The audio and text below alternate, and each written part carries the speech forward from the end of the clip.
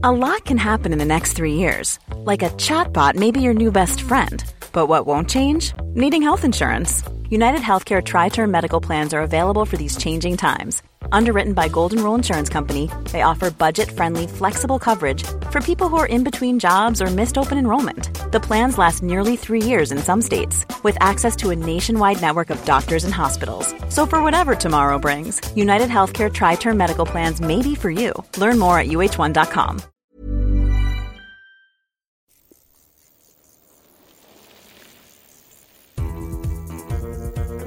Bradley Wiggins Show by Eurosport in association with Lacquer, bicycle insurance powered by the community. Welcome to the Bradley Wiggins Show by Eurosport, the home of cycling. I'm Graham Wilgoss, and on the day we saw Richard Carapaz win the Giro d'Italia, our own Grand Tour winner, it's his show. So Bradley Wiggins. Ufafu. I'm here, right? Ufafu. Good, I'm glad you're here. Sorry, I'm just getting silly at the moment. I mean, Harry, that's fine. Dizzy on Liverpool's Champions League I didn't win watch it, last night, unfortunately. maybe. I've had a lot going on. I caught up with it all this morning, and it was, superb. Also with us, the presenter of Eurosport's Grand Tour coverage, Orla Chenouille, just about keeping it together after 3 weeks. Yeah, I think I am. Yeah, still here, still with it. Fronting it up for us in the studio, 3 weeks of the breakaway. It's been brilliant fun, yeah. I feel like we've all survived it. It's been an awful lot of fun. Thank you for joining us. And also on the breakaway and in the studio this afternoon, Daniel Lloyd. For the first time, yeah. Privileged to be here. Oh, it's all right. Welcome, man. It's a privilege to have you. You'll get take your goodie bag on the way out. I've already snuck one free into the bag, Harry actually. McCoy's. Like Orla, enjoying the Giro from Feltham. Yeah, no, it's been brilliant. I've really enjoyed the new format of the show, and thankfully we've had decent feedback on it as well, which always makes a difference. It does. So, first Grand Tour of the season is over. We've all enjoyed it enormously. How do you feel, though, after, and I'm going to ask you this from a rider's point of view, let's start with you, Brad, as well as a journalist point of view for you, Orla, and Dan, you sort of straddle the two sides of it for us. Brad, 3 weeks, you're institutionalised, you're in this bubble, everything's done in a certain way every single day, you know what to expect, you get from the point you go down to breakfast to when you're going to be riding, you've got your itinerary for the day, you know when you're going to get a massage. How do you deal with that sudden change of, hold on a second, it's all over? Yeah, I mean, you can't wait to get home. Everyone's sort of had enough, and you're sort of sick of sharing a room with another bloke for 3 weeks. And obviously, you want to get back to your family, your kids, and that. But when you do get back, and the joy of being back, you do find yourself kind of missing certain elements of basically having everything done for you. The only thing you don't miss is the suffering and the rain and potential of crashing. But you might try and keep on your bike and just do an hour. You don't want to do any more. It's a mental rest more than anything. But you do find yourself coming back and thinking, I wouldn't mind massage this afternoon, I wouldn't mind coming down to breakfast and having that banana stuff we have on the porridge, and you kind of sort of cheekily find yourself going, you haven't got any crushed bananas by any chance, have you? And just and trying to sort of being a bit manipulative like that.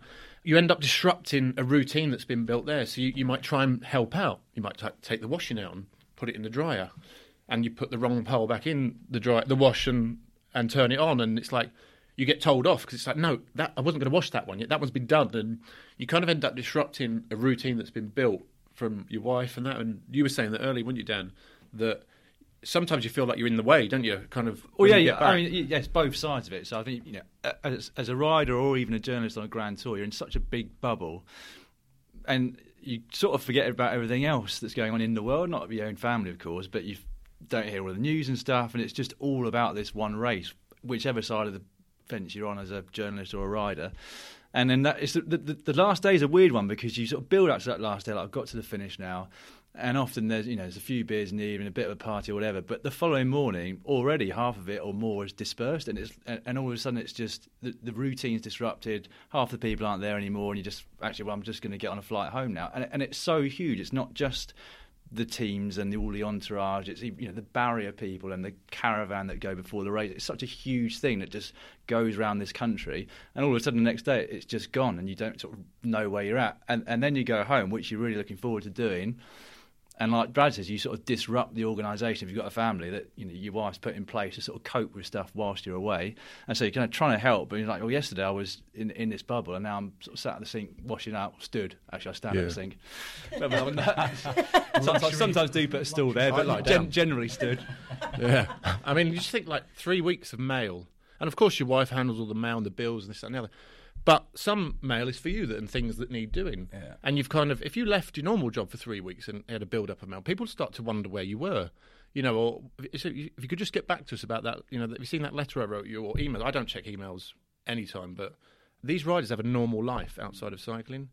And it's easy to forget that when we're watching it. And they go back to that normal life and the fridge is empty. So a lot of the riders that don't have partners, that live in Girona, Andorra, these places, young lads, Chad, I don't know if he's got a partner, I don't know, but some don't. And they go back to their apartment and the fridge is empty because for 3 weeks. So they'll get back Monday or maybe tonight. No shops are open. So the first thing they've got to do in the morning is go up and I'm going to have to get some milk, bog roll, all that sort of stuff.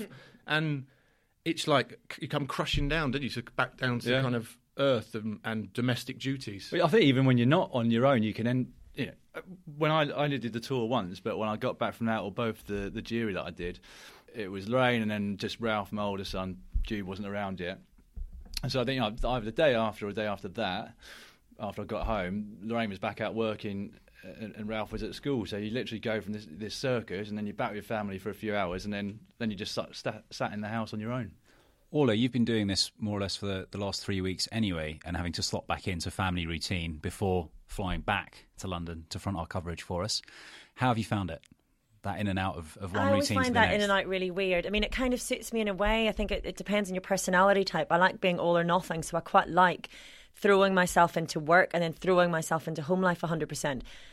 But it's funny because it's like Dan was saying, it's not so much at this Giro to tell you, but when you're at a race, you are in this bubble and you're part of this family nearly. And as he was saying, it's all the people who put the barriers out, and it's all the policemen who are the same every day, and it's all the security, and it's all the podium girls and all the DSs, and you get to feel like and all the other broadcast teams, that you're a part of this big family, and it feels like it means something. It feels like it really matters.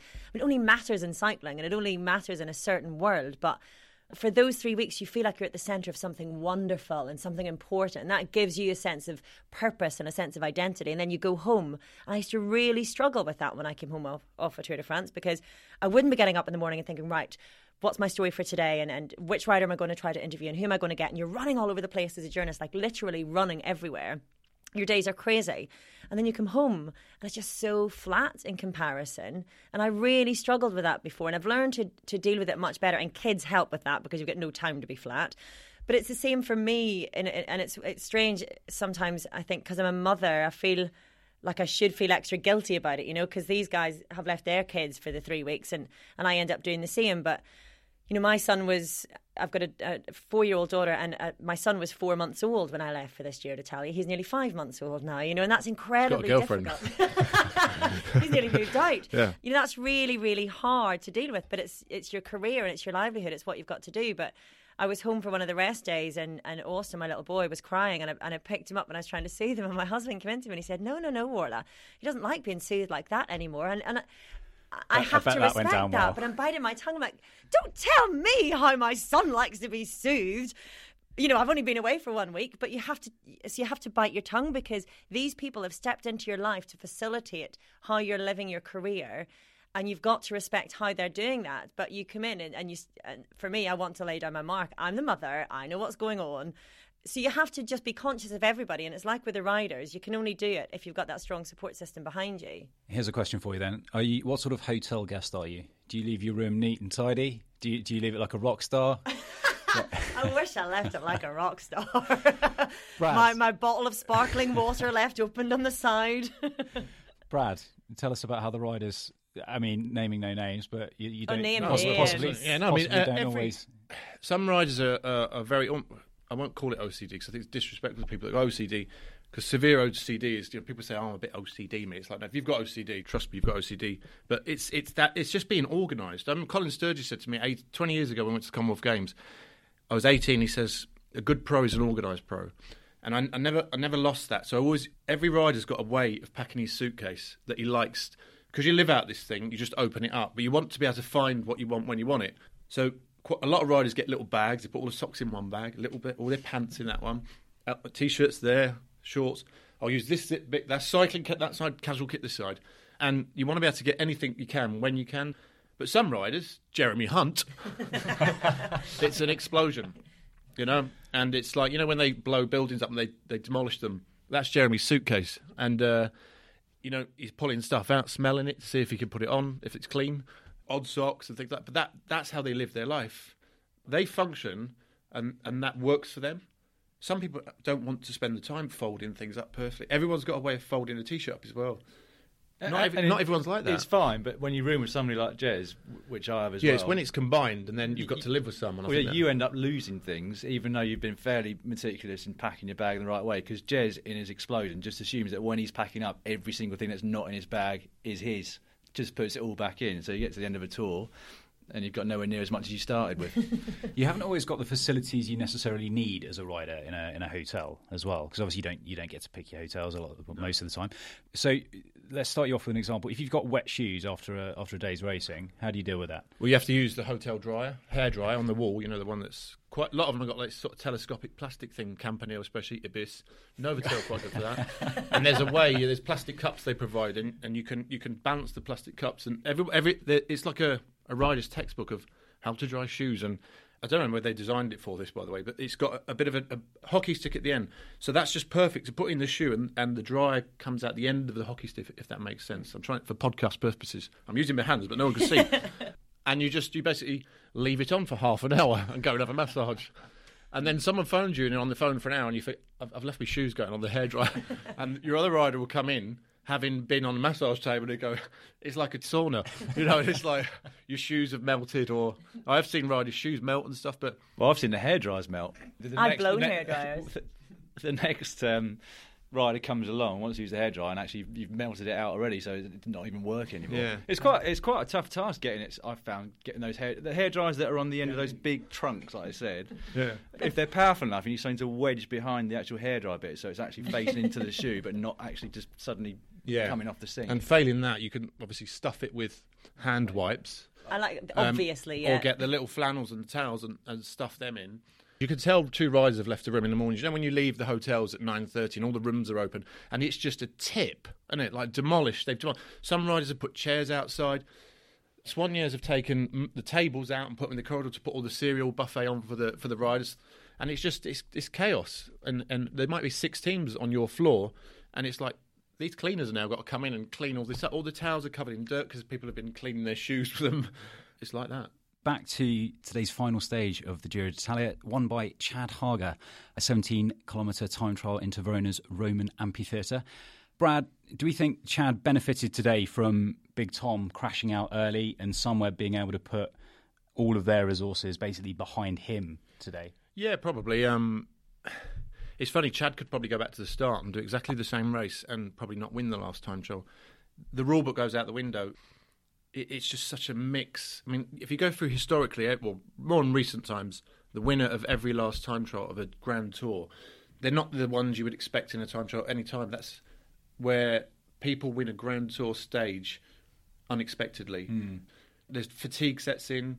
Riders that are good time trialists just don't compete or just don't do the performance. And it's quite often that riders will pick up a stage win through other people's fatigue and misfortune at the end of his Grand Tour. A couple of years ago in this race, actually, Tom Dumoulin, he did enough to get the overall race win, didn't he? But he didn't win the stage. Jos van Emden won it. And that, if they'd have both been fresh, you'd have thought Tom would have taken it. It's like 2013 whenever you were riding the Giro, and I can't remember what stage it was, maybe 7 or 8, I'm not sure, but you were right near the end. Alex Dowsett was maybe start of the day or middle of the day, set the fastest time, sitting in the hot seat all day long with his sister Lois beside him, and everyone just expecting when you get to the business end of the GC contenders that he would be unseated, especially by you really, and everyone's expecting that, and he's sitting there all excited and all happy, but face just full of nerves whenever Bradley was out on the course, and then he won the stage, and it makes it all the more magnificent really for whoever wins those stages, because they are that little bit unexpected, and because it's on that world stage, it's a stage of the Giro d'Italia that they're able to win that way. So I mean, we were talking about this earlier, how much of a Grand Tour individual time trial is about your time trialing ability, and how much of it is about all of your efforts in the kilometres and thousands of kilometres that come before that. It was a long old wait for Chad Haga today, but we were all looking at, of course, Victor Campenaerts, the European champion, obviously Brad, our record holder. But do we think he suffered today from tired legs at the end of a Grand Tour? Yeah, I mean, at the end of the day, people say things like they've been saving themselves for this time trial. They've had an easy last couple of days. They've still got to ride the stage, haven't they? And it's hard for everyone. They're going through the same thing. No one really has an easy run into a Tour. So he would have been the same as everyone else. He's obviously not been riding GC, but these guys aren't fresh. You know, they're just fresher than the guys that were riding in the GC. So it may not have changed anything, no. And if you're Richard Carapaz today, knowing that you've just got to go into that time trial, so you've got nearly 2 minutes on Vincenzo Nibali, you know that you've got to do a good job, but you don't have to perform at your absolute peak. Well, I don't think he'd have thought that. He may as well, why risk it, you know? He would have gone out and absolutely destroyed it. Yeah, just giving it. A winner is a winner, really, isn't it? It comes to that mentality. Well, I ain't got to give it my all, you know. He might not have taken as many risks around the corners and stuff, Exactly. but he would have gone at 100%, you know, physically, power-wise. He would have questioned himself. I was talking about this insecurity. What if he does take 2 minutes out of me? You're not going to get 2 minutes. You're battling with this in your head. Because he was so far down in the other time trials that I don't imagine psychologically he could allow himself that comfort of thinking, well, I'm safe. Yeah. You know, what if I punch her? You know, what if I punch her? What if my chain drops on them? You know, all those things. Probably 30 seconds. I'll still be all right. You know, you're not over till it's over. I got second 10 years ago in the Giro last time trial, and I sort of backed off. I said it went easy. I backed off the last few days before it in Rome, and I went out. I had a brilliant performance, but it just started raining the last 2 kilometres. Just at the time I was flying, and it was on cobbles, like the really shiny Roman cobbles, the running, and I really had to take I had to back off and really slow down, and I was so pissed off at the finish. I can't swear on my show. I'm getting mixed up where I'm on telly. I had to really slow down and back off and sprint into the line, thinking. And I was so upset at the finish. I was like, but I had the fastest time. No, I didn't have the fastest time. I was well happy because my teammate. Your teammate. We were in the bus thinking, well, you've won that stage. Yeah, the Latvian guy, Ignatius Konovalovas. And I lost by 1 second, and I thought, damn, you know, if it hadn't just rained at that particular moment, I'd have won the last time trial. Because then it did, the heavens opened for the rest of the day, and that's where we saw Menchov crash in pink on them cobbles. And you want to talk about anything could happen outside. I mean, the drama when Menchov crashed. Yeah, remember it's that? pretty close the still, panic when he picked that bike up. It's like, I'm going to lose the Giro now because I've just crashed in a time trial. I mean, it's never over till it's over. So today, every rider would have been in that concentration zone. And when he's crossed the line, then it's over. Well, Carapaz took 2 stages along the way to his overall win. He led the race from stage 14 onwards. Dan, he never really looked in trouble, did he? No, not once. I mean, the stage where we had the biggest indication, really, of what he was going to be capable of, really for me, wasn't the first stage win where he jumped away and beat Caleb Ewan. It was the stage that Zakarin won. And the reason I think it still wasn't in our consciousness too much is because there was so much going on. There weren't enough moto cameras to follow all of the different riders. So you had Zakarin in front, Nieve just behind him, the motor focused on them. Then you had Mikel Landa that had gone on the attack behind them. Then you had Roglic and Nibali looking at each other. And so there wasn't even a camera on Carapaz. But actually, I think he went up that climb faster than anybody did. And it was easy to sort of not realise how good he'd been that day. If you started looking at the time, you think, actually, yeah, this guy's flying. But that set the precedent for the rest of the race, really, because he was never in trouble on the climbs. Was it a little bit like Leicester winning the league a couple of years ago, Ola, in that when they went into top spot? And Not then really. It was a bit like Carapaz. Nothing like that. But Nothing like it. And we're all going, well, they're going to fall away, they're going to fall away. Use that analogy for purposes of the podcast. Yeah, but I don't think it was just because Leicester is such a surprise. I think that it's our fault if we weren't paying enough attention to Carapaz. He finished 4th in the Giro d'Italia last year. He took a stage last year. Okay, he's still relatively new on the European scene. He's only 26 years of age. But we were all focused on Landa and Nibali and Roglic and Simon Yates. That's I think, a reflection on us or anyone watching rather than it is on Carapaz, because it's not a huge jump to go from 4th to 1st. And even when he took the pink jersey on stage 14, I'm now baffled when I look back because hindsight is 2020. But for days after that, we're still talking about when Nibali or Roglic are going to get that jersey off him and how long he was babysitting it for, almost, for Mikel Landa. And it makes fools of all of us, really, because in hindsight, we can look back and say, well, he has been in that pink jersey for such a long time.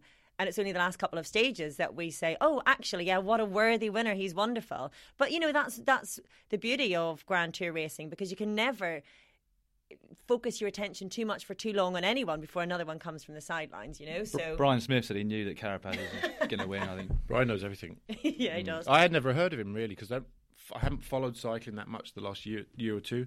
I only know the riders that I sort of racing when I was around. So I hadn't heard him until he won that stage where we saw Calaburan get his timing wrong, when he won that, I never expected at that point that he would go on to win this race. Well, he confirmed it this afternoon. Here's how Rob Hatch called it for us on Eurosport. From high in the Andes to the top of the world, Ecuador is about to have its champion. Just over 100 metres to go. Pretty in pink, and he's going to pull on the Maglia Rosa to finish this Giro d'Italia. In the city of Romeo and Juliet, the Latin American love story with the Giro d'Italia continues. Richard Carapaz wins the 102nd Giro d'Italia. And for the first time in 5 years, Movistar have the title back. Orla, Movistar's first Grand Tour win in 5 years. What do we think made the difference for them? It's funny because this question has been asked of Max Chiandri quite a lot, and he keeps saying, well, I don't want to put too much value on the importance of DSs, and then he'll move on to something else. But he just threw in that idea your way, hasn't he? He's planted the seed. But obviously he's come to Movistar this year, and you've got to look at what the differences are, because what they've done so successfully isn't anything new to them. They've tried to do this at the Tour de France the last couple of years. They've come with 2-3 pronged approaches, and it's just never worked, whether that's because Sky at the time were able to do it better, who knows. But we may well look at the ins and outs of the team and their strategy and whatnot and discover that Max Chiandri has made a big difference. But he certainly seems to have done something right anyway. They got their sort of two cards tactic right this time, didn't they, with Mikel Landa? Well, yeah, they Carapaz. did, but it's just a different beast. And if you had Primož Roglic at 100% and he had the backing of Team Ineos behind him, then it would have been a very different race. They could have tried their two-prong attack, and it would have been the same as Quintana and Valverde at the Tour. It's just a different dynamic. There wasn't that one team that just set this massive tempo and keep their leader in the leader's jersey of the race. But there kind of was. That was Movistar. That's what they did, but in fewer numbers than we usually see with Sky, isn't it? Yeah, you're right. And then, so that's why Nibali's attacking and Angel Lopez attacking didn't work, because Carapaz and Landa were strong enough to go with them. So, there's no point in even continuing with the attack after that point. But it's just, I wouldn't say they've changed too much. It's just one of those things that it's been a slightly different race, and they've had two riders at the top of their form, and it's worked out for them. I wonder how things would have been different if Bernal had ridden the Giro, and where he may have fit into all this. Yeah, I wouldn't have. I still don't see that Ineos would have ridden in the same way that Sky do at the Tour. I don't think. No. Well, that's what I was going to ask. I don't think they're the riders to. Well, No. exactly. The team is so very different was, to any wasn't it? of the teams they bring to the Tour de France, and it's not even that it was. It's not to say an A team or a B team, but it's so radically different and so much younger that I'm not sure that they would have even tried to ride it that way. No. It just felt like that they were going to try to do something very different for them anyway. If Bernal but him was as an there. individual, I don't know how that would have fit into where he'd have come in that whole two-pronged attack thing and in I the think middle of it all. him being in the race would certainly have changed the way the race went, because he's just such a talent on the climbs, isn't he? And Dumoulin as well, and these are where the regrets set in, at the race that it could have been if we had have had more of these You sound disappointed with the favourites. race, Orla. Well, I think we all are, was though, crap, aren't come on. we? It's not been a bad race, is that but as you because of said, the it's not been a course? vintage race. I think it has. They It has built to that be because last of the week up course. so much. Yeah, but that is, And not I a would agree. single The summit finish or decent mountain in the first week. 240k It's too stages, much. and they just shattered by the last week, and it was just. Well, they were, because we were waiting for these Yeah. attacks, and we kept wondering yeah. if they were neutralising themselves for a final attack to come. There was no final attack because they were on their knees. It was brutal. Brutal. Well, yeah. And we're never going to get these 3 weeks back in our lives now. So what? But we've had a lot of fun. How is this win going to change Richard Carapaz's life, Brad? You've won a Grand Tour. In 7 years' time, he could have his own podcast. Yeah, I think it will change your life from where you've grown up. I don't think it will change his life wherever he goes back lives in Europe. You grow up in the environment you grow up in. You're used to that environment. You're used to the people, the places, the characters. When you go back into that environment, they treat you differently, and that's when your life changes. If that part of your life changes, then great. If you're a Grand Tour winner and you live in Monaco, you go back to Monaco, other people will recognise you, other celebrities, other stars, other cyclists, but you're all treated the same. Your life won't change that much because that's what life's like there. Then he goes back to Ecuador, to the little village you grew up in. That's where your life changes. So, for Geraint, his life won't change in Monaco, but his life will change when he goes back to Cardiff. Mine changed when I went back home, and then I wanted to get back to normal life, like we've been speaking about earlier. And I go to the co-op to get a loaf of bread and some milk with my son, and there's a paparazzi outside, and people in the queues and things are looking at you and going, "What are you doing in here?" And so your life changed because your normality has been affected by this. So that's life-changing. I don't mean you can buy a Ferrari, you've got loads of money. It's not about that. It's about the simple things you do in life that you can never do again the same way. Do you ever regret that? And I don't mean not moving to Monaco or keeping your base in the UK, but do you ever regret that was the case, that you weren't able to find a sense of normality in everyday life? No, I don't. No, I wouldn't change it. It's just part of life. I actually feel a better person now than I did then. So that's due to that. I'm thankful to that. I see the positive in it. Is Simon Yates the exception in that it really hasn't changed or as far as we can see, winning the Vuelta? Down-to-earth lad. Yeah. No nonsense. Not interested in being on Question of Sport and all that sort of stuff. Lives in Andorra. His life wouldn't have changed much. He can actually go back to Bury. They won't know who he is, probably. Well, this is exactly it. So he could go home and... Yeah. He's not yet got that profile. Okay, the Vuelta, you could say... The Vuelta didn't have any impact in the UK last year. They did a piece on North West because tonight. Of being spoiled.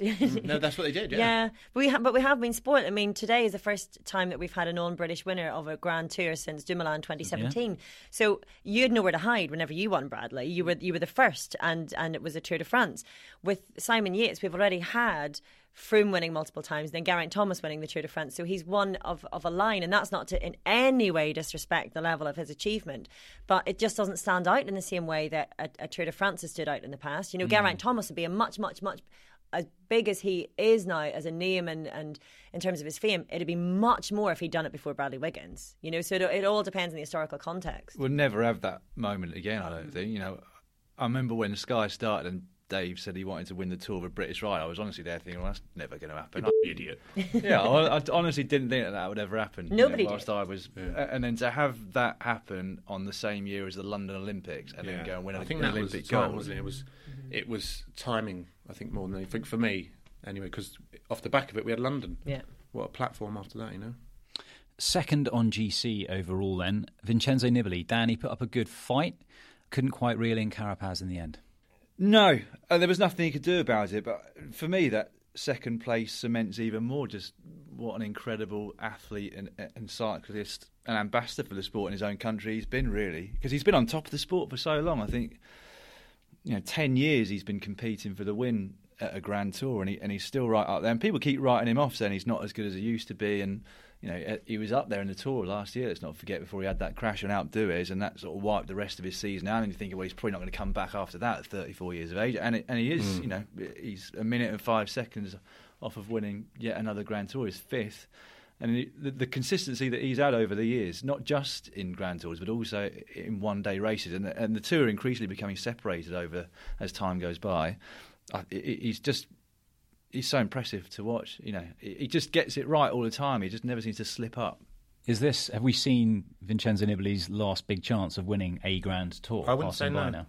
I wouldn't write him off till he retires. I thought maybe we had before, but this Giro, he's come back. He's been in if you take Carapaz out of it, it would have been a phenomenal performance, wouldn't it? Because he would have gone away on the Mortirolo. Landa and Movistar wouldn't have ridden behind. Landa would have probably gone with him. And this would have become a two-race battle, between him and Landa. So, at the end of the day, he had a fantastic Giro d'Italia. In his performance in isolation, Carapaz was stronger. So it made his performance look like he wasn't at the level he was 3 or 4 years ago. But he was, and I think it was just that Carapaz, we can't take anything away from the fact he was by far and away the strongest rider. And Carapaz had that buffer to defend the whole time, so he was able to ride slightly defensively. But what was wonderful about Nibali is he was always attacking. He was always giving it a go, and he never quite managed to drop the main contenders, but he was never giving up. And I remember you saying near the start, Bradley, about he pulled level with Roglic and just gave him a look and then dropped back again, and you said he was probably holding his breath at that stage. He was probably dying inside, but he wanted to make it look like he wasn't even breathing and outbluff him. But then to see on the stage 20 in the final climb yesterday, the pain that was written on his face, there was no bluffing anymore, there was no wall built up. This was just raw aggression and desperation to win this race, and that in itself I think should be celebrated. Even though he couldn't do it in the end, the way he tried to do it was beautiful to watch. To round out the podium, Primož Roglic in third spot. Simon Gerrans called it right, Brad, the first pod of this Giro, when he said he came in too hot to this race after he won Tirreno Adriatico, he won in the UAE. He was the form guy. He was the guy we were all looking at. Yeah, I don't go in for that hot stuff and too much form, and his form dipped off and all that. Grand Tour racing, I mean, it is what it is. You can't hold. I don't know. He's had adversity through this race. He had no team support. His team director was preparing idiots in the car behind. He had no guidance from that point of view on the radio.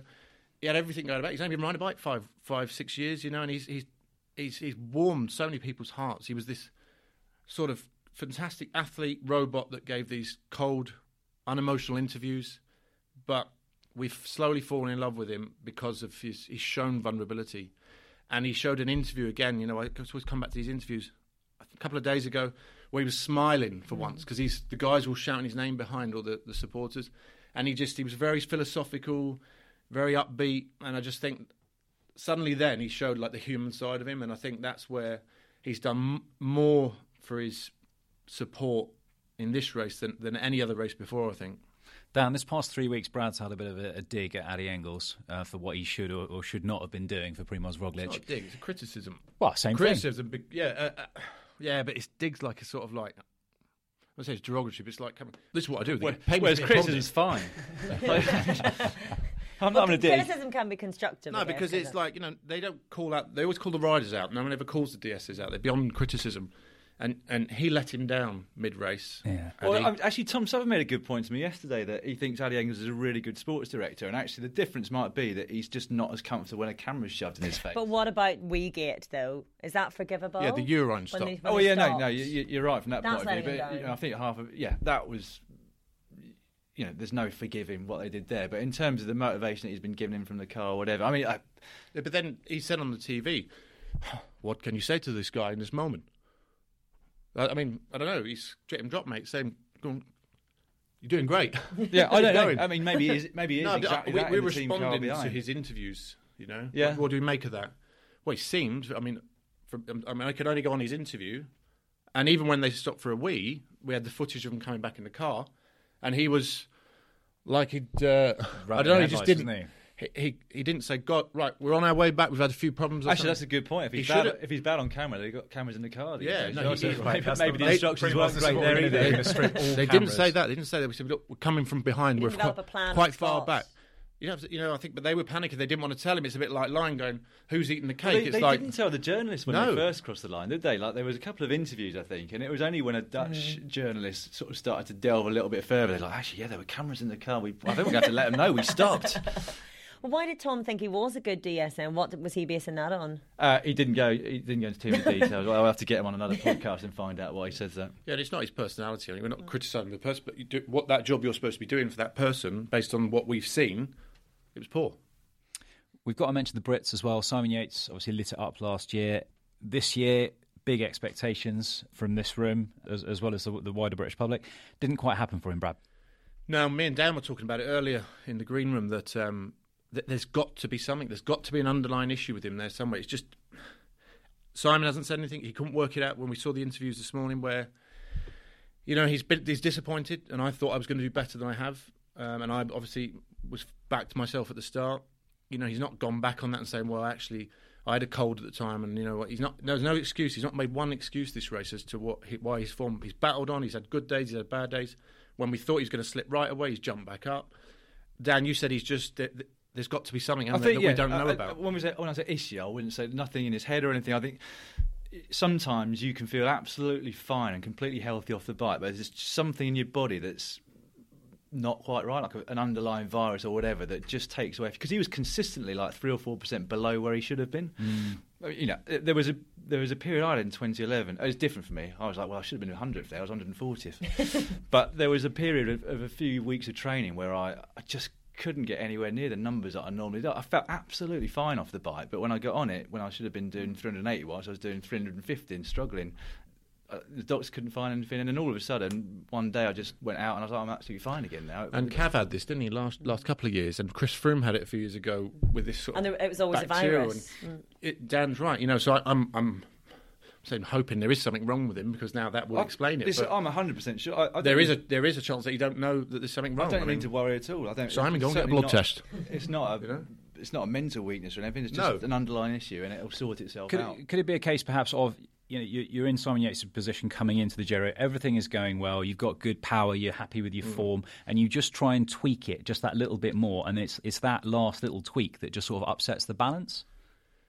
Maybe, but I don't know. I don't think so. When we saw him in the prologue, he was brilliant. That's the first indicator. I mean, I don't think so, no. It was only when it came to the second time trial, really, that there were signs of any problems. I would say the one thing about Simon Yates, though, was that while we've been critical about Jumbo-Visma, and maybe critical is the wrong way to describe it, but certainly... Having a dig. But Primož Roglič, through no fault of his own and through no fault of the riders that he had around him, but he didn't have that team on the road that he would have needed. I think, in contrast to that, Simon Yates is clearly on the right team for him. You know, whenever he was showing bad form on that second time trial, it was clear from how the team was riding in the next couple of days that they still believed in him. They were still riding for his GC ambitions, and they weren't going for stages until much later in the race. And I think that says a lot probably about how he conducts himself among that team as well. He's clearly taken on that mantle of being a leader, because only a leader will be believed in that situation. So I think there's some sort of a symbiosis of relationships in there that works really well between him and Matt White and all of the team together. So, you know, that would give you confidence that whatever it is, they'll work out somehow or other. Yeah, and Whitey's good for that. Whitey's positive. And we spoke about how Sunweb lost Tom Dumoulin, and they kind of all sort of gave up, would you say that? I know he won the time trial today. And how easy it would have been, the team and Simon, when Simon cracked in that mountain stage, to just say, it's over. They battled on. They got a stage win with Chavez. It actually worked out really good for him by the end, didn't it? And sign of a good team, because Sam Oman, you would have thought in Sunweb, would have taken that opportunity with Dumoulin going to have a go at GC for himself. But I heard, and I can only say this through hearing from other interviews, that he had said, well, I came here focused on helping Tom Dumoulin, and I'm not prepared to change that focus now. I'm not prepared to take on the mantle of GC leader. So in that respect, then the team just drops away, doesn't it? Simon Yates finished 8th overall on GC. Just outside the top 10, another Brit, Hugh Carthy. Can we have some violin music here? We need some like romantic mood music. My brother. Yeah. We've been seriously impressed with Hugh Carthy at EF, haven't we? He just never ceases to amaze me. Just his first thought when you're on the climb is to get to the front of the group, no matter how fast it's going, and attack. But the impressiveness is when he goes with the likes of Nibali and that, because that, for a rider of 24 years of age, who's for the first time in his career in that front group, normally, you know, I just want to stay and make sure I finish with the front group. Nibali attacks on the Mortirolo, the hardest climb of the Giro. I've got to go with him. You know, and consistently the only one who can go with whoever's attacked. And it's brilliant, you know, really brilliant to see. And his attitude off the bike, he's not interested in 12th place in the Giro. And it's like, what a breath of fresh air for the future. I can't wait to watch him in the next race he does. Well, great. What can we expect from him? Well, I mean, 11th overall, he did have a couple of bad days. I think the day that Zakarin won, he lost a huge chunk of time. So, you know, as Brad said, he's only 24, so moving down a couple of years down the line. And I think it'll take a lot from this. I know, talking to Tom again yesterday, so he always had it in the back of his mind that he wanted to go for GC, but the team were trying to say, well, maybe we should go for stage this year and leave it another year. But he obviously wants to do that, given what he's had in the back of his mind this year. And I think, you know, coming 11th, despite having a couple of bad days, he'll be determined to get into the top 5 in the next couple of years. And I know we're mentioning Brits, but I think we should just mention very briefly Eddie Dunbar, because I think he has been a similar revelation of this year's Giro. Yeah. No, but I think what he's done has been similar to Hugh. You know, he's often been there in the breakaways. He's often been there with the top riders in the world. His first Grand Tour, he only got the call up less than a week, I think, before the Giro even started. To be up there, to be undaunted, coming into it with, you know, so little experience on this level, I think is phenomenal. He's really been brilliant. Strong in the third week as well, I suppose. And he's coming out of this race with no tan lines. So Bradley was going to ship over some Saint-Tropez. I wanted just as a little gift. Ship over some fake tan for the last time trial. Fake bake, I think is what you mentioned, yeah. Okay, more to come on the Bradley Wiggins Show right after this. Cycling fans across Europe will be able to watch all 3 Grand Tours live on Eurosport and Eurosport Player, available on the app and online via eurosport.co.uk. Eurosport Player also allows viewers to catch up on all the action on demand. So right now you can relive all the best moments from the Giro d'Italia and then experience Eurosport's unrivaled expertise and analysis during the upcoming Tour de France and Vuelta a España. Try it for yourself on the app or at eurosport.co.uk. Welcome back to the Bradley Wiggins Show by Eurosport in association with Lacquer. So, team, we're recording just an hour or so after the Giro d'Italia finished today in Verona. While it's still fresh in our minds, I just want to go round the table and for each of you to pick out one moment that has stuck with you, one moment that you'll really remember beyond the craziness of the 3 weeks that has just passed by. Orla, you're looking keen on this one. Because it's clear in my mind, Esteban Chavez greeting his parents at the finish line after winning his stage was just a thing of beauty. It's those moments of raw, pure emotion that really captivate me as a fan, as a journalist. They're the things that get you into sport, you know, and I think the longer you work in sport, the easier it is to be a little bit more clinical and a bit too objective sometimes. And those are the moments that remind you why it's actually a beautiful endeavour. And I was laughing with Bradley earlier because it's a sign of the age and the stage you're at in your life. But I'm looking at that and I'm thinking his parents must be so proud. And I can just imagine if you were his mother, you know, and you've seen your child go through everything that he's been through with crashes and broken collarbones and Epstein-Barr. And you know how much it means to them. Break, didn't he? So it's sort of confirmation for him and for his family that he could still do it. He could still be competitive and at the top level. The tears that they had, and the more I read into it, and you know, they were the first people to congratulate Vincenzo Nibali when he took the Maglia Rosa off their son's back a few years ago, and they went up and gave him a hug. And those moments of emotion to me are what get me every time, and I almost cried watching that on air. I just thought it was absolutely beautiful. Lovely. Dan, anything well, to match that for sheer emotion? On TV earlier I said Ciccone's win because the motorised stage was just brilliant, but I'm actually going to say Cesare Benedetti taking his win into Pinerolo, was it? Is that right? I think so. I think so. Just because, again, it just shows how cycling as a sport can be, and that he was close to losing his contract before he gave Brian a call a couple of years ago. I helped him. And, I buffed him, you know. Almost, I give buff to him. Almost did, Brian, yeah. Everyone who wins, he knows him. You know, he's always like... Yeah, he didn't say that he'd done anything for him, just said that he gave me a call because he hadn't got a contract. Yeah. Regardless, he's still racing. And I think, 30 years of age, I've seen him spend so long... In his early days, he used to always been in breakaways at, Tirreno or whatever. And then he got into Bora and he spent ages riding on the front. And then he called Brian. Yeah, and then he got a stage win. And, it's just amazing to be 30 years of age, always working for other people. And then as an Italian, he can now finish his career whenever. He's like, I want a stage at the Giro. Yeah.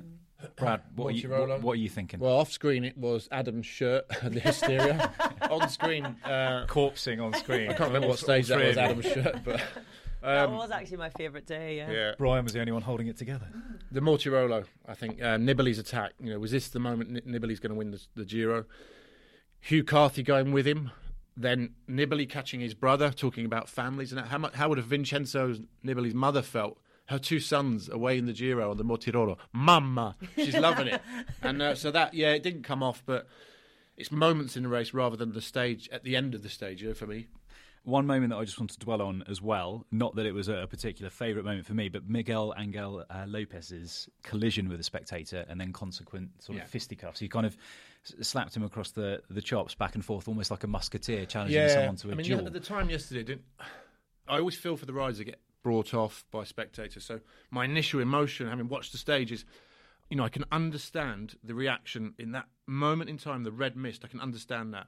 And he shouldn't have to be made accountable for that. You can't condone it at all, but it's easy to sit here now and say, in that moment, I condone what you did, because what's he supposed to go, I won't do that. You could always see the contempt in Vinokurov's smile as you say, no, nobody can justify that. Nobody can. And it's clear that he didn't mean that. They'd be on the bus laughing about it and, kind of saying, you should have kicked him as well kind of thing. And that's sad. And when it wasn't until I saw it again today in the highlights reel that you sort of see it again. You go, okay, I've seen it enough times now. I think you realise, actually, it's not very nice, And I think it shouldn't be done. But how you police it and whether he should get a fine for it or not is... Well, he certainly shouldn't get a fine. He certainly shouldn't get dock time and that. But... It's just flagging up a problem that we can't even solve, can we? That's what's so... We've seen it time and time again in Grand Tours over the years. We'll be talking about something similar in another year's time, I'm sure. Yeah. I think he should be sanctioned, though. I completely understand why he did what he did, and I get at least as angry with the fan doing that, because as someone who's watched races from the side of the road, I just think, how on earth can you think it's okay to even... Yeah, I don't know if I think he shouldn't get sanctioned now. I'm kind of contradicting myself, because I'm sort of thinking of the process as I'm going through it. Maybe he should get sanctioned. I think he and should. It might stop. Yeah, it might stop that in the future. Yeah. And also I think it has to be seen that that's not okay. We can understand why he did it, and we can have sympathy for him. But it can't, in the cold light of day, which is what the UCI are there for. Definitely. They should be the ones to say, okay, we can understand that, so we'll maybe mitigate the punishment in some way, but he has to be punished, because you cannot have a sport where it's okay to lamp a spectator. It's not okay. It's not okay that the spectator did it either, but one doesn't justify the other. And I don't want my daughter watching that. I try to get her to watch bike racing, God love her, as much as she'll allow me to, men's and women's. I don't want her watching that and thinking, Mummy, is it actually okay to punch someone as long as I'm riding a bike? You know, it's just that simplistic, but I think he has to be. If he just flicked the hat off, he'd have been all right. Yeah. By chance, he actually landed quite a couple of blows to him. Decent. But then it's the idiocy of how he got brought off, isn't it? You know, the spectator wasn't just and that standing makes me there. mad. Yeah, so I think it's a funny one, isn't it? You know, and you have to you're sort of thinking going along how you do it, and you change your view over time as well. But because then you, like you said, Ollie, you know, you have to think, how does this look to the broader world? But at that time, I can understand why he did it then. As to the actions and consequences of that, I'm not actually sure what I strongly believe in that should be either way. Another man who is not opposed or wasn't opposed to violence during his sporting career, Roy Keane. You've compared yourself to him on a different note. Pundit wise, did I? You said you're turning into Roy Keane this week. How do you assess your but not your 3 weeks as a pundit? I've loved it. It's been absolutely fantastic working with Orla and Brian and Adam, actually, and all the GCN guys that have come on, and didn't get me to meet Felix, the guy who came on that other week, you know. But it's been amazing. I've kind of realised how much I love talking about cycling. I've got so much crap in my head that I sometimes struggle to articulate it into something that understands and translates into cycling, you know. And I don't know if I've managed to do that, because I haven't been saying things like, well, cycling like Dunkin' Donuts wheels, and, you know, it's just I have to try and wrap it up at times. Because I don't really get what you mean now. I struggle to articulate what's in my head when you ask things like, what do you think about the time trial? Because it's not as simple as concentrate on the road ahead. It's so complex. Well, that's why what we've been able to do, I think, has been such a privilege, because we're not trying to condense it into give me a 1 minute answer on the time trial. We've been able to come back and say, right, okay, explain to me now what the calculations are in your head. Explain to us the pedal stroke and the intricacies of all of that. And that's, I think, what's been absolutely brilliant. I'm not saying this just because you're sitting here. No. But I think that's been brilliant to get inside your head. And I love it, actually, sometimes when you can see that you're struggling to articulate it, because in your head it's clearly also obvious and so ingrained in you that teasing that out of your head is a fascinating process in itself. But that's it. I'm trying to articulate this, but in the side of me I'm seeing these Mexican band with things on, you know, singing songs and confusing me, and then I've got a Womble from Wimbledon Green doing the floss. So that's all going on. Yeah, this is in my peripheral vision, not vision. No, that's blindy. Thoughts. And I'm articulating this time trial on the Wombles, you know, the Wimbledon Wombles. They're all dancing in the side, so that's why it's so crazy. Anyway, Adam Blythe's what I like about the shirts, punditry is cycling. We're trying to change here at U Sport how cycling is viewed, and it's so square, and there's been such a tradition of how it's going. It's about not criticising people, but just sometimes being honest, saying what you see. So many people now with social media are just frightened to just say, actually, like I said yesterday, and Andrew McQuaid texted me and said, spot on with Vinokurov. I said, I don't think he actually cares. And I could have sat there and played it safe and gone, yeah, see, Vino, he's saying all the right things there. That's exactly the reaction we should have. Mm-hmm. And it just creates this sort of facade that it's very safe. People play it safe, you know. Dan knows that more than anyone. Well, yeah, I mean... But I mean, most pro cyclists do play it safe. You have to as a cyclist. They're afraid to say anything wrong. Like, I think if you're one of the very, very top riders, then you guaranteed a contract the next year. But even then, only if you deliver the results. Yeah, exactly. And for anybody else, it's like, well, if you've got one rider that's always controversial when they give an interview and one rider that's pretty safe, then at the end of the year, if there's only space for one of them, it's going to be the one that's the safe pair of hands, really. So then, and on social media, I think when social media first came along, riders were like, well, this is great because now I haven't got to, deal with a journalist that's twisting my words and I can say it myself. And a few years after that, then a load of vultures came and put them off even doing that sort of thing. And look, Rose had to leave Twitter because everything is interpreted one way or the other. Yeah, so it's got more and more retracted, really. Yeah, and that's, I put something on Instagram the other day, but so some woman had said, I love Bradley Wiggins' insight, it's fantastic, and I don't even like him. I just thought that was really like... It's the ultimate compliment, really. No, but I thought that was really like... Is that a dig or a... Yeah, but it's relevant. It's like, that's society now, and I sort of flagged it and said... And I had people message me going, oh, don't let them get to you, don't let them get... I was like, no, I'm not shallow enough to let them get to me. It's just that it's a societal thing now to not say, I agree with that, we have to just get in at the end And I don't even like you. And I'm surprised I like what you said because I don't like you. And like it matters whether anybody likes you. Then I or started not, or thinking, knows do you have to agree with someone to like what they say? But then I thought, but hey, politicians do. We vote for the people we like when we vote in politics. We don't, not on their whatever they going to do for the country. So it's a societal thing, But I love it. And this is why we give you your own show. Thank you very much. More from which narrated by Graham Orwell. More from which after this. Listeners, it's time to tell you a bit more about our sponsor, Lacquer. Lacquer is a smarter way of insuring your bike and your gear. It's a community of cyclists joining together to save each other money. Lacquer covers all the basics like theft and accidental loss and damage, both at home and abroad. It'll also cover you in sportives and competition races, so long as you're not riding in the pro peloton.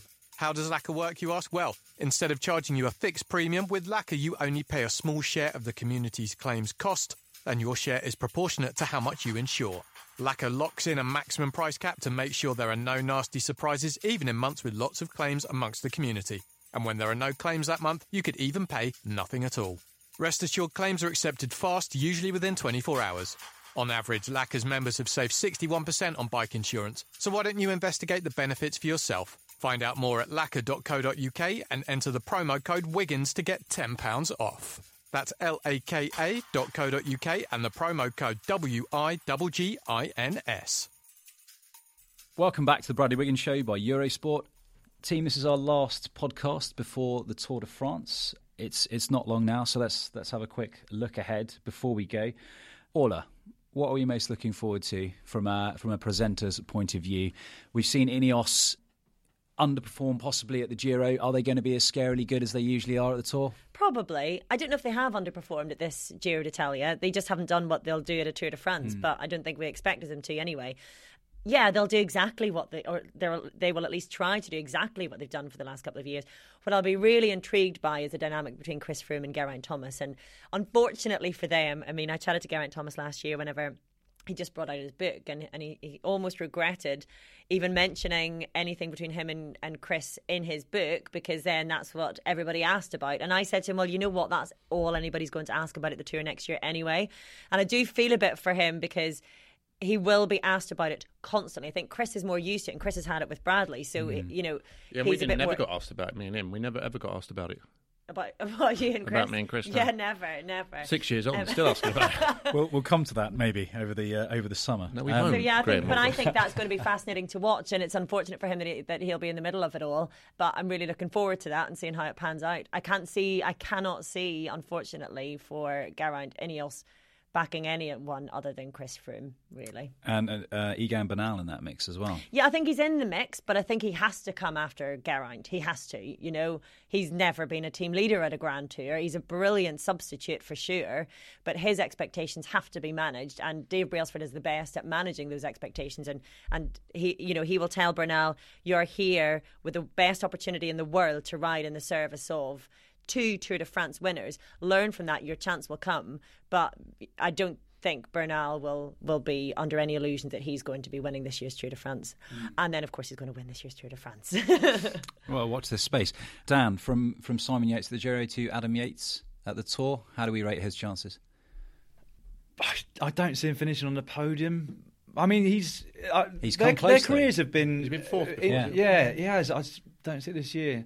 Their careers have been quite interesting because every time you sort of feel like in your head you've established which one of the two is the better, the other one will go and trump what the other one did previously. Until actually last year when Simon was so successful at the first couple of weeks of the Giro and then went on to win the Vuelta, and actually Adam hasn't done quite as much in this last 12 months. But it only feels like a matter of time before he does go up another step, or at least match what Simon's done in the last couple of years. And maybe I'm doing him the disservice at the upcoming Tour. But I'm most looking forward to seeing how Dumoulin bounces back from his disappointment here, because for me, I wanted him to focus on the Tour this year anyway, because he's the one rider that I think has come along over the last few years who rides in exactly the same way that Sky like to, or he likes to ride in the same way that Sky do anyway. That steady tempo on the climbs, uses ability in the time trials, and I've always thought that he'd be the real thorn in their side. Not Quintana, that they can contain and not get too far up the road in the mountains, but someone like Dumoulin that they can't get rid of in the mountains, that is actually as good or better than they are in the time trials. I want a Dutch party. I might go for Dumoulin. They party well in the streets of Amsterdam and beyond. Team, doesn't he? They just don't have a team that Sunweb. And so we were talking about the other day again, how big a rider he is and what he's achieved. And, he's won this Giro. Was it 3 years ago now he won the Giro? 2017. 17, so 2 years ago. Mm-hmm. And like football clubs, they go out and buy support staff or players, to support the success they've already had. They don't seem to have done that. I think they've gone backwards in terms of supporting him. And I don't know if they're letting him down a bit. I think that with the way that Sky and now Ineos ride the Tour, I don't think that would matter to him too much. But the fact that they've now got 2 Tour winners and Egan now means that if he is, if he's still sort of up there and really dangerous to them in the last week, then they've got 3 cards still to play, or maybe just 2. It's still going to be a big problem for him. But I really like watching Tom Dumoulin ride. And he's so consistent as well. He's a bit like Nibali, isn't he? He won the Giro 2 years ago, second at the Giro and the Tour last year. He's a class rider. He's very cool in interviews as well, isn't he? Which is good. I'd just like to see G back at the level he was at last year to try and win another. Do you reckon he will be? This is the thing, you see, because it won't be nice watching him, as I know only too well, coming back to a Grand Tour. And I wouldn't say it always happens, but it's happened to Froome actually. It happened in 2014. And it's not nice watching him go through that kind of a different level to where there was the year before and struggle. So I hope we'll see in the next couple of weeks, see where he's at the Dauphiné, but it'll be great to see him back going head-to-head with Froome. You know him well, Bradley. Do you think he would be happy with, and this sounds ridiculous because it would be an amazing achievement, but if he does end up being in support for Chris Froome, would he be happy with second on top of what he's won already? Last year, he would have been in that final week, and I think he flagged that in his book, didn't he, because he was on the form of his life. This is mine to lose now. I'm not going to get dropped. He was that. I think you could tell he knew he was not going to get dropped. If he knows he's not better than Froome, he will support himself. Absolutely, he'll like that. He's the most selfless rider when he needs to be. G. So I don't know. I think Chris Froome has got another 5th Tour win him for sure. We haven't seen the form this year that gives us a clue that he's going to do that. But he's done that in the past. He's been at this stage in the past. He's been at the Dauphiné in under form and had his best tours with poor form before. So you can never underestimate. I just don't know. But I'd just like to see G back at that level as he was last year, yeah. You mentioned the Dauphiné there, which you can watch live on Eurosport and on the Eurosport player. Brad, at this point, building up to the Tour now, and you've got whichever your stage race of choice is beforehand, whether it's the Tour de Suisse or the Dauphiné, where's your head at? Is it everything is now focused on the Tour? Are you taking it day by day? Are you looking ahead? Well, I think all the work's done now. You'd done all your big camps, your Tenerife altitude camps, had a week at home to relax, and then you go into the Dauphiné. This is your last block of racing, your last form tester, or you know where your form's going to be, or whether you're going in knowing there's a bit more to come. This is your last race now. This is where you're going to try time trial bikes, new bits of equipment that we're going to use at the Tour. It's like a mini Tour, so you'll get an idea of others like the Bardays of this world that are doing it. You might run out riders that are going to do the Tour, so they'll come there with you. Because after that, you've got 3 weeks to the Tour starts, so you'll have an easy week. You might go and do a little camp somewhere just to keep the legs ticking over, maybe national championships the weeks before. And then the last week, you're at the Tour and it's the build-up. So you've essentially got 2 weeks after the Dauphiné just to get your head together. And that's it. So all the work's done now. All the training's done. You're not going to you'll get fitter from the Dauphiné or get race fit, but you haven't got any time to put in the hard yards and specific efforts and this, that and the other. The only improvements you'll make from here on in is a bit of race prep and recovery to let all the form come through. But if you've lacked miles, like we said, G has because he's had certain issues this year, I don't know what he's done in this period now if he's got himself back. We saw him at Romandy, which was good. And we'll see at the Dauphiné. This is where we get the first indicator of who's going to be up there in the Tour. One more name for you, Dan, at the Dauphiné, Nairo Quintana. What are we expecting from him? Young Riders competition. Yeah. He's always in it. Been in it for 20 years. He didn't look eligible for it when he was 21. He's always looked way older. He's getting younger. I don't see him winning another Grand Tour. He can be quite disappointing, can't he? Yeah, and also specifically the Tour de France. I said it on TV earlier. The gradients of the climbs and the way that they're ridden. You just got to be so much more powerful in terms of your power to weight than anybody else to be able to get away and sustain it. And I just don't think that very small climber is going to be at home doing that at the Tour as they are at the Giro. So I don't see him really having much of an impact on Froome and Geraint if they're on the same form they've been in recent years. If he wins, can we get you back into the podcast? Well, I mean, I'm sure that'll be clipped up if he wins. I've got a history of making very bad predictions, so that's fine. No, I think you're right, though. I do agree with you. Well, we look forward to finding out. Right, Brad, we've got just enough time left for our Ask Brad this week. Annabelle Croft, former British tennis player turned Eurosport pundit. She's out at the French Open. Here's her question. Can I call him Bradley or Sir Bradley? Okay. Sir Bradley, I do have a question for you because I was thinking about this the other day. I'm always intrigued how nerves affect sportsmen in different sports. And I talked to Damon Hill about it in Formula One, what it feels like to hold the steering wheel when you're getting a little bit nervous. And he told me about that. In tennis, we get a little bit tight and shaky. So what happens to cyclists? Nerves is anxiety. Nerves is adrenaline, you know. And so basically you've got to deal with that chemical that comes into your body and that creates the anxiety. And it's getting tools from people like Steve Peters to deal with it in that moment. It's the insecurity, asking questions. You say, why are you nervous? Because what if I lose 2 minutes today and lose this jersey, as I was saying on TV earlier? So, you know, you need tools to deal with that. You know, no, when you start thinking that, back yourself, think of the process, think of the work you've done. You know, Shane Sutton used to say to me, nothing's going to change in a week. You just won that time trial on the tour. In 9 days' time, you're going to do the Olympic time trial. Nothing's going to change physically.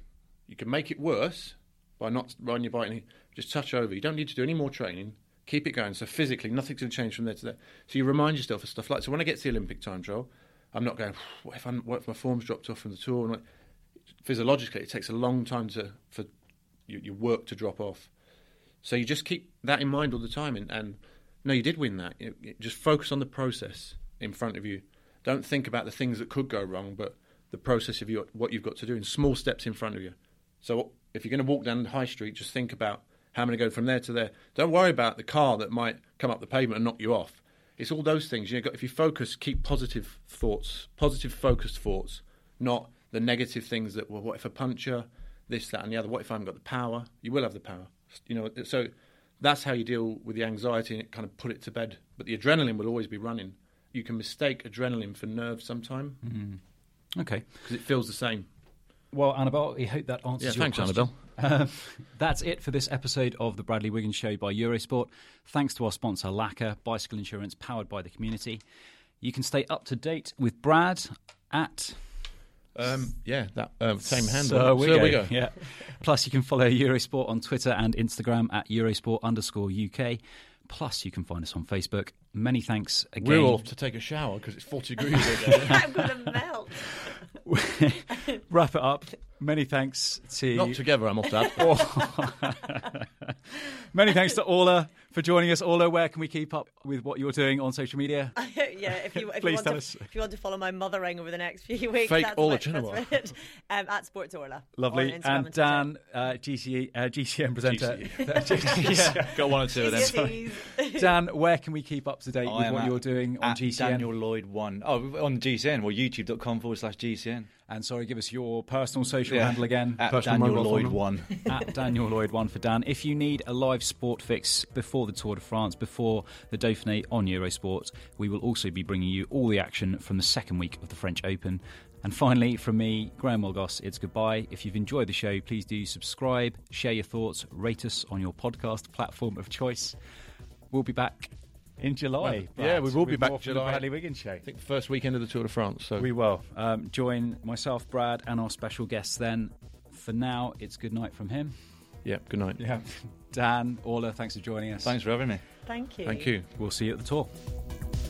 The Bradley Wiggins Show is a Muddy Knees Media production for Eurosport.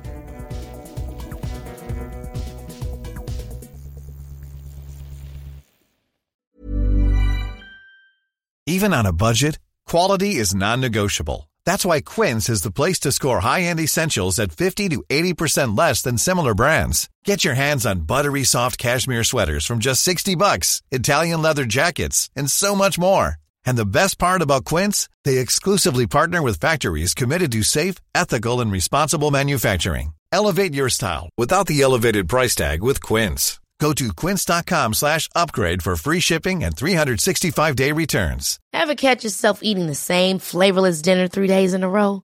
Dreaming of something better? Well, HelloFresh is your guilt-free dream come true, baby. It's me, Keke Palmer. Let's wake up those taste buds with hot, juicy pecan-crusted chicken or garlic butter shrimp scampi. Hello Fresh. Stop dreaming of all the delicious possibilities and dig in at HelloFresh.com. Let's get this dinner party started.